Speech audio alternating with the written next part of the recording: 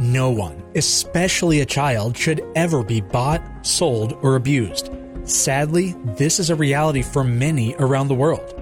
You can put an end to the abuse and rescue a child from a life of exploitation. Your gift with Dignity Freedom Network can be the promise to a brighter future. Restore freedom and dignity for children broken by injustice. Rescue a child now and change a life forever at dfncanada.info. dfncanada.info. So I just thought to myself as I'm reading, well, can I just figure out what did Jesus say that was so smart? That's really all I want to know.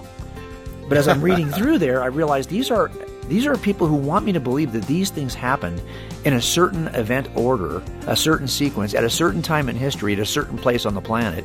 These are alleged eyewitness accounts. And so I just decided to test them the way you would test any eyewitness account.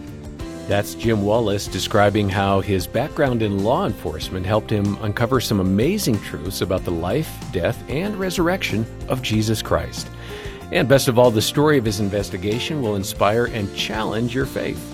We'll hear more from Detective Wallis on this episode of Focus on the Family, and thanks for joining us. Your host is Focus President and author Jim Daly, and I'm John Fuller. Hey, John, we heard an amazing conversation last time that I recorded with Jim, and he has some fascinating perspectives about why our beliefs in Jesus and the Bible really do matter today.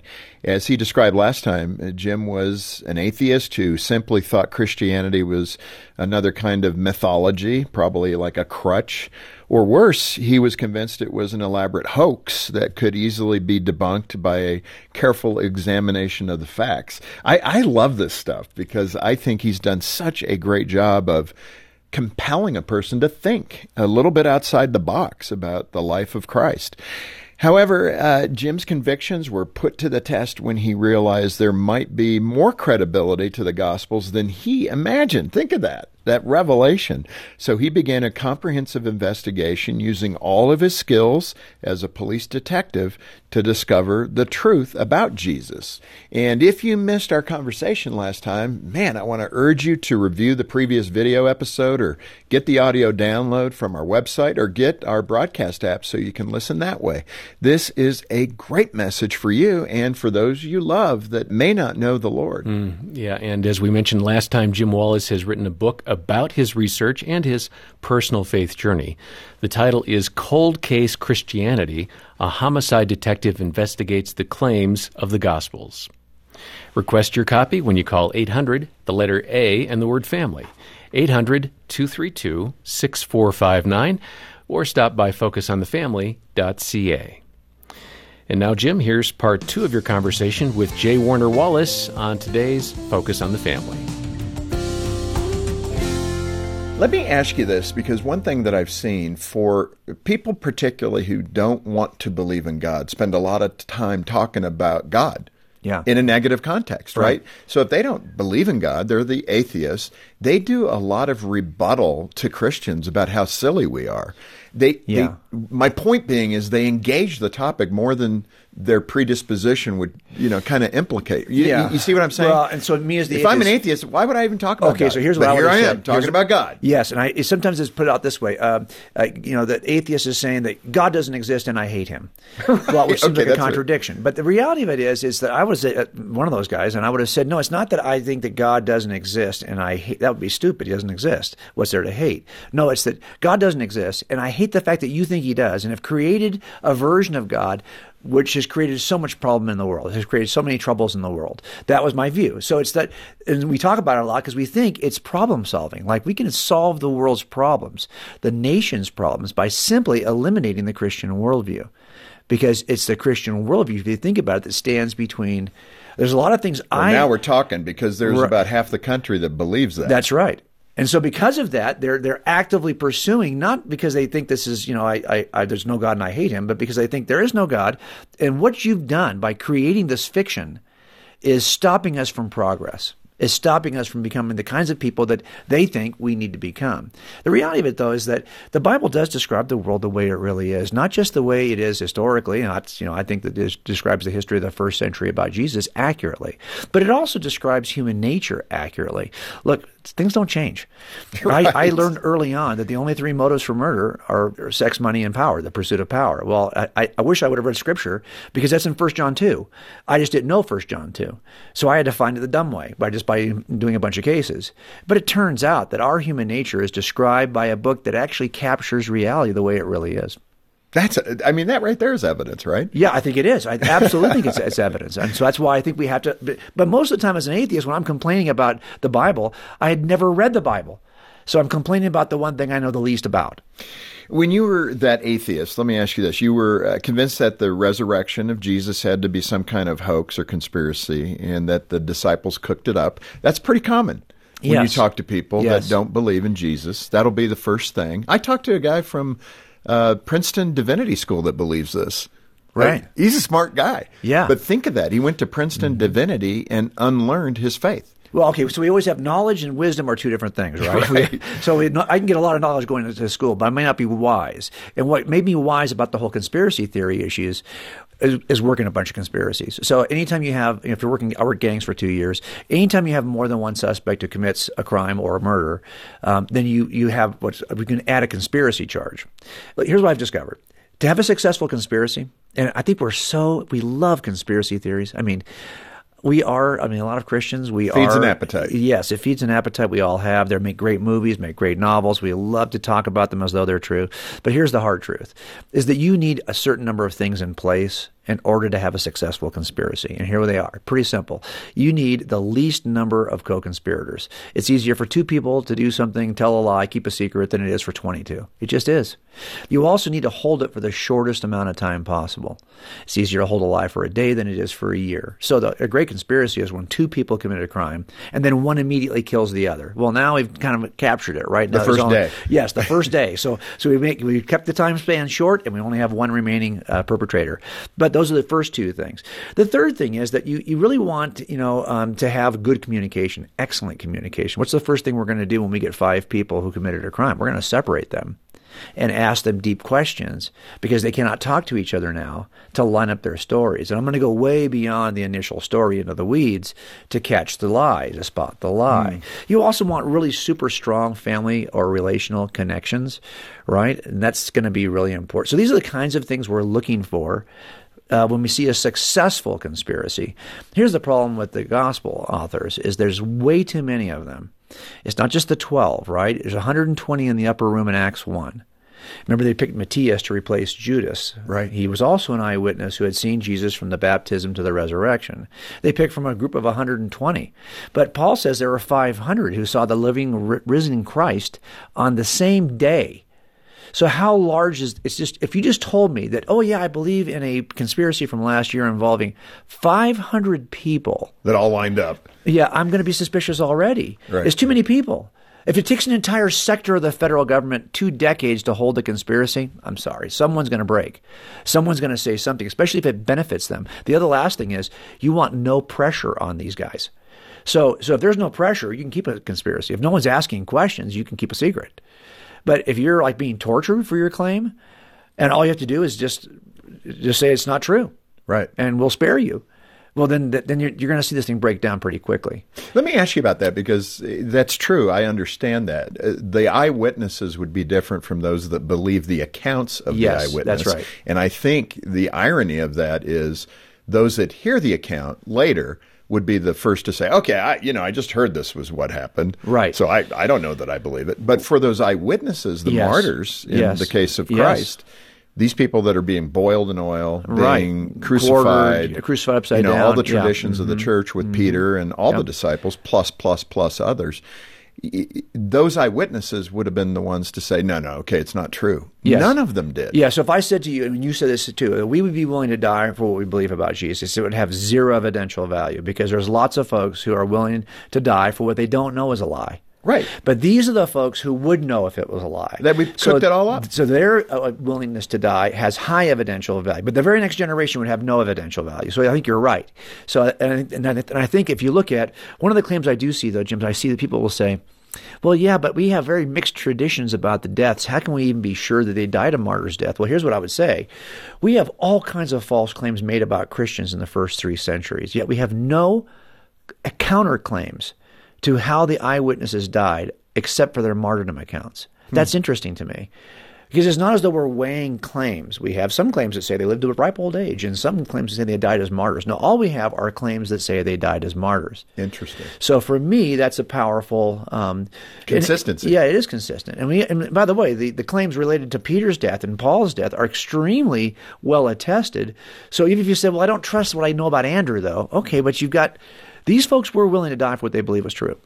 As the eyewitnesses. Right. It's so true. Let's move to another common objection to reliability, and that's of the New Testament. So-called witness testimony was added centuries later. So, somebody had the core story, the fable, and then others built on it to make it a more secure fable.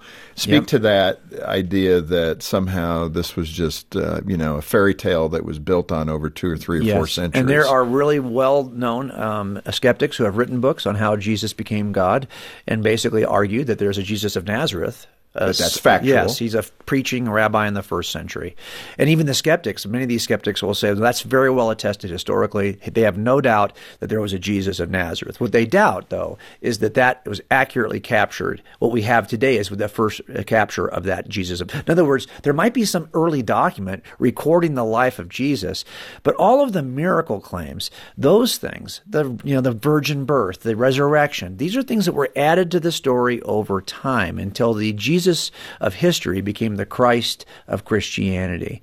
And the argument basically is that you got 300 years, let's say, between the life and ministry of Jesus and, say, the Council of Laodicea, where they decide which of these canonical books are we going to assemble into the New Testament canon. That's a long time. Look, there's a murder show on Netflix, I think it's called The Making of a Murderer. And one of the claims is that some of the evidence was pulled out of property well after the crime by evil detectives and law enforcement officers who then used it and twisted it, tainted it, put the blood someplace where it shouldn't be, so that after the fact that the evidence was altered by a detective. And then when we go to trial 10 years later, we don't know it's been altered by the detective, and we've got bad evidence in the trial. So the same kind of claim is made. This was not part of the original case, but a detective later tampered with it, and now it's in the case. So what we do to prevent that from happening in criminal trials is we simply ask a question. Was there somebody there on the day of the actual investigation who saw that piece of evidence in the crime scene? Maybe even took a Polaroid, because back in the day we would take Polaroids. Right. And my dad would be the next guy up. The investigator would talk to that officer and say, "What'd you find?" "Oh, I found this." And here he would receive the evidence sometimes, or receive the Polaroid, take his own Polaroid. He'd write his own reports, and now he got 2 reports. And then he would bring it to the crime lab. They take their own photographs, write there. Now we got 3 reports. And then I'd come pick it up years later, write my report. So now I've got picture after picture after picture, and report after report after report, connecting the past to the present. And each one of us who's writing a report or taking a picture, we're like a link in a chain that connects the past to the present. And this is why this is called the chain of custody. So in every significant piece of evidence in a criminal trial, they're going to say, well, yeah, what's the chain of custody? Like, where did it go?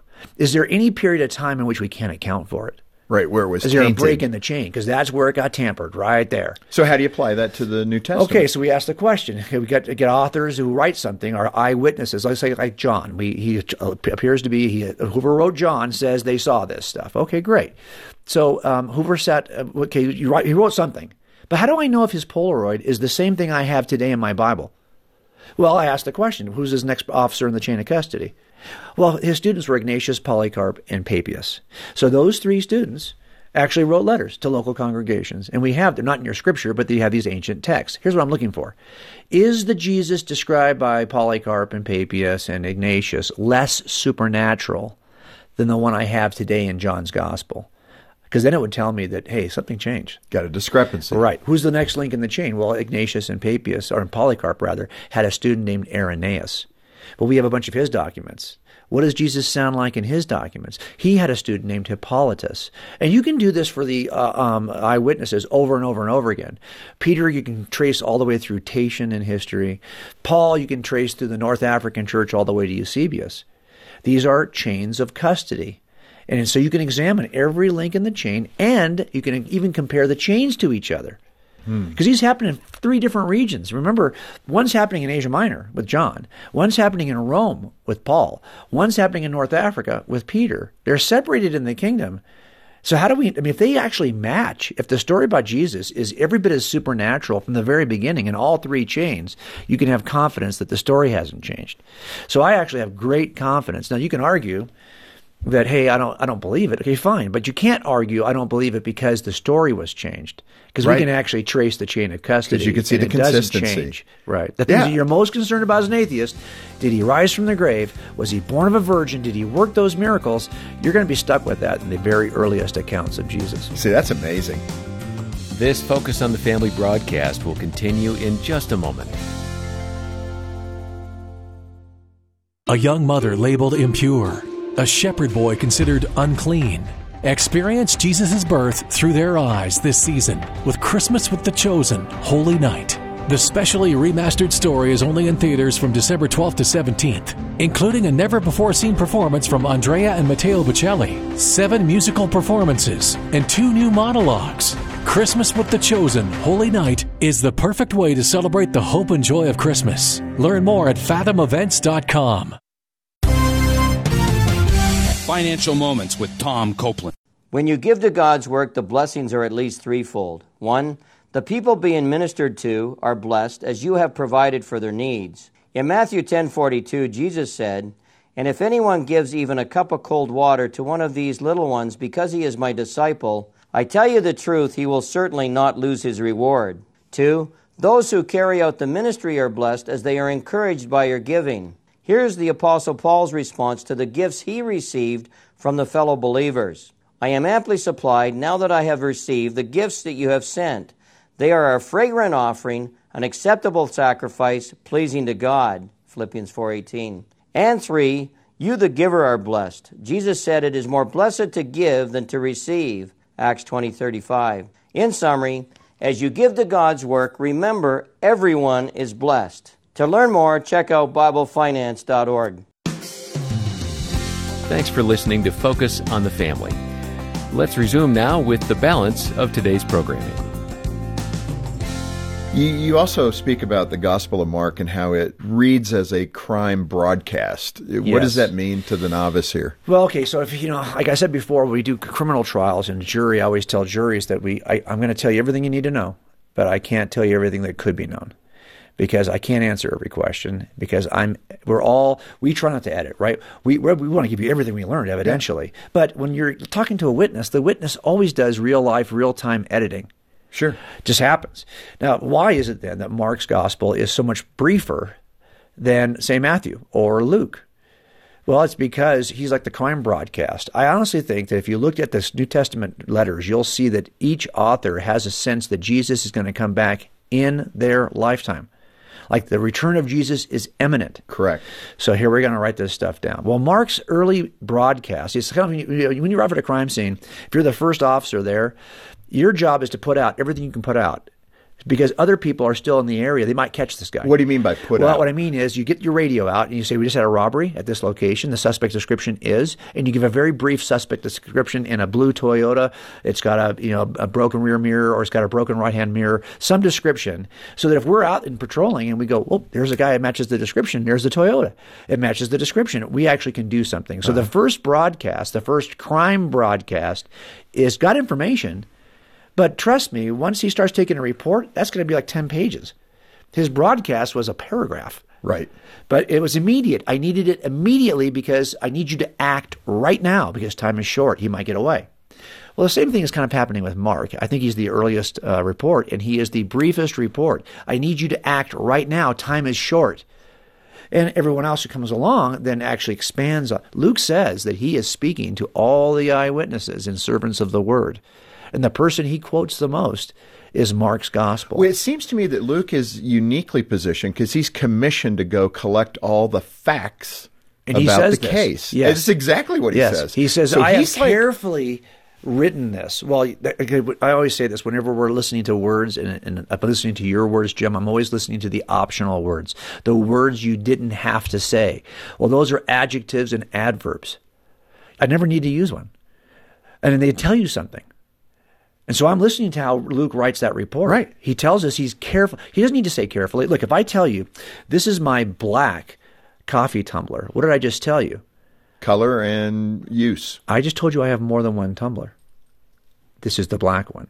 Oh, okay. And the other that's one, good. The other one is probably a different color. Okay. So see, I can learn something from the optional word. By telling you this is my black tumbler, I didn't have to say this is my tumbler, but I gave you more information. Well, that's what I'm looking for in Luke's first chapter.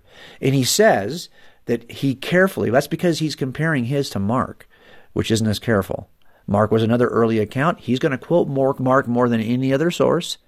But he's here to tell you, I have a lot of other stuff from the other eyewitnesses and servants of the word also. He also says that he has an orderly account. And the Greek word means correct chronological order. Why do I need to use that adverb or that adjective?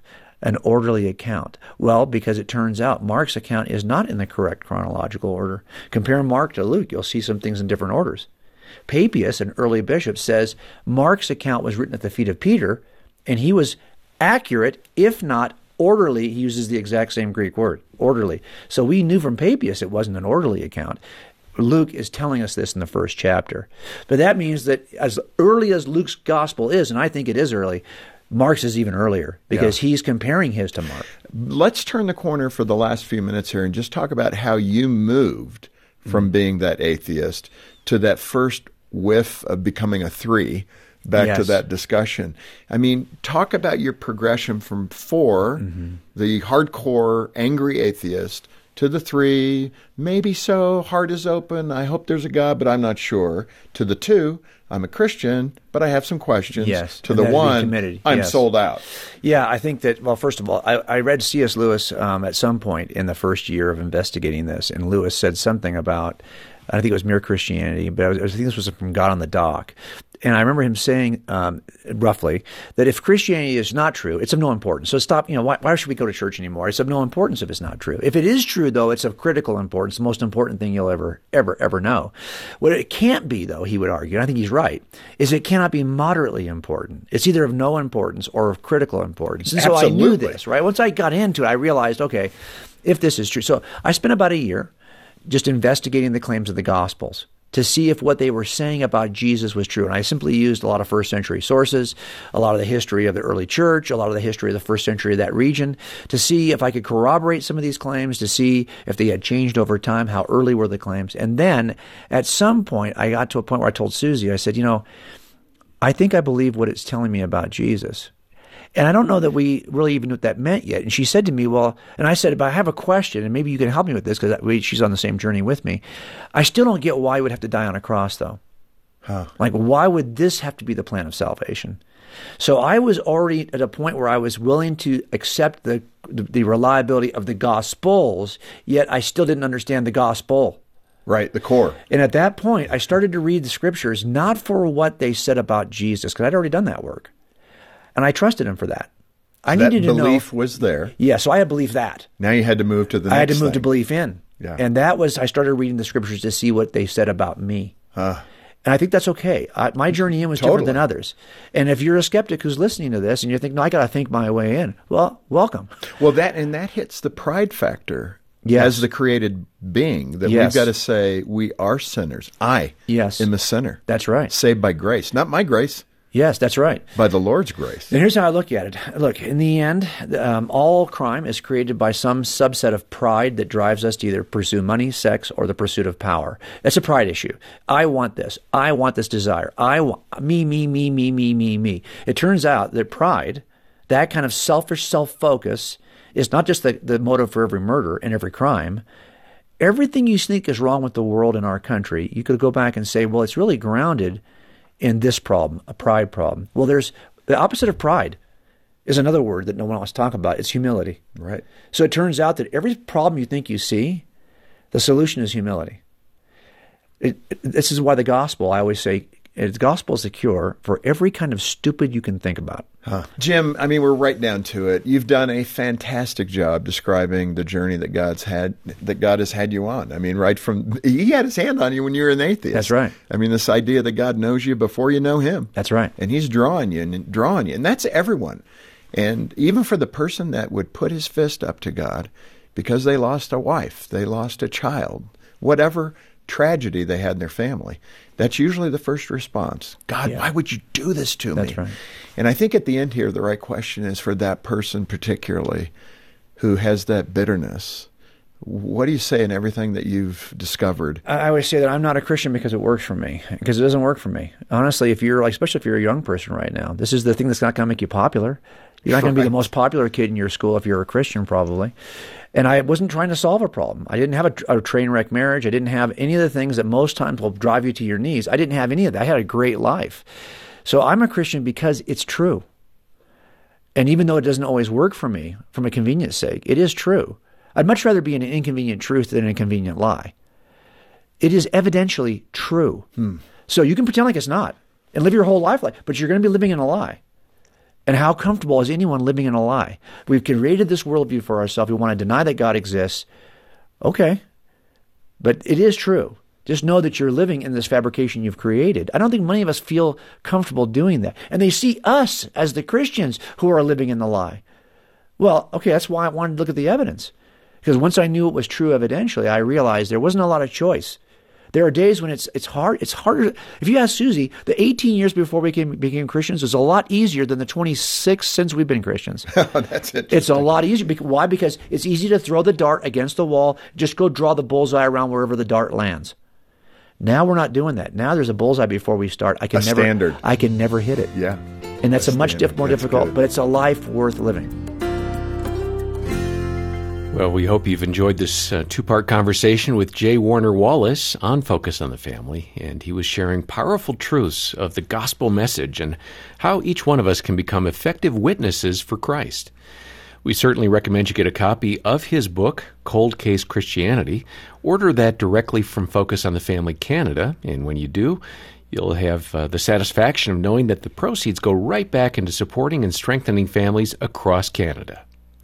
Our number is 800-232-6459. 800, the letter A in the word family. Or you can stop by focusonthefamily.ca. And here at the end of the year, it's critical that we hear from you. I'm so thankful for our monthly supporters who have committed to working hand in hand with Focus throughout the year. But if we haven't heard from you in a while, or maybe you've never given to Focus on the Family, let me urge you to do so, because year-end giving provides a substantial part of our ministry budget for the entire year. And that's why some generous friends have agreed to provide a matching gift opportunity to you. They're willing to match your giving dollar for dollar through the end of the year. And I can't think of a better deal than that. That's right. Double your donation when you call today, 800, the letter A in the word family. Or you can donate online at focusonthefamily.ca. Coming up tomorrow, Jody Burnt will describe the power of prayer in your marriage. Prayer really does open the door to that intimacy. And I think it helps, as we talked earlier, because there are going to be times when we can't love each other well. On behalf of Jim Daly and the entire team, thanks for joining us for this episode of Focus on the Family. I'm John Fuller, inviting you back as we once again help you and your family thrive in Christ.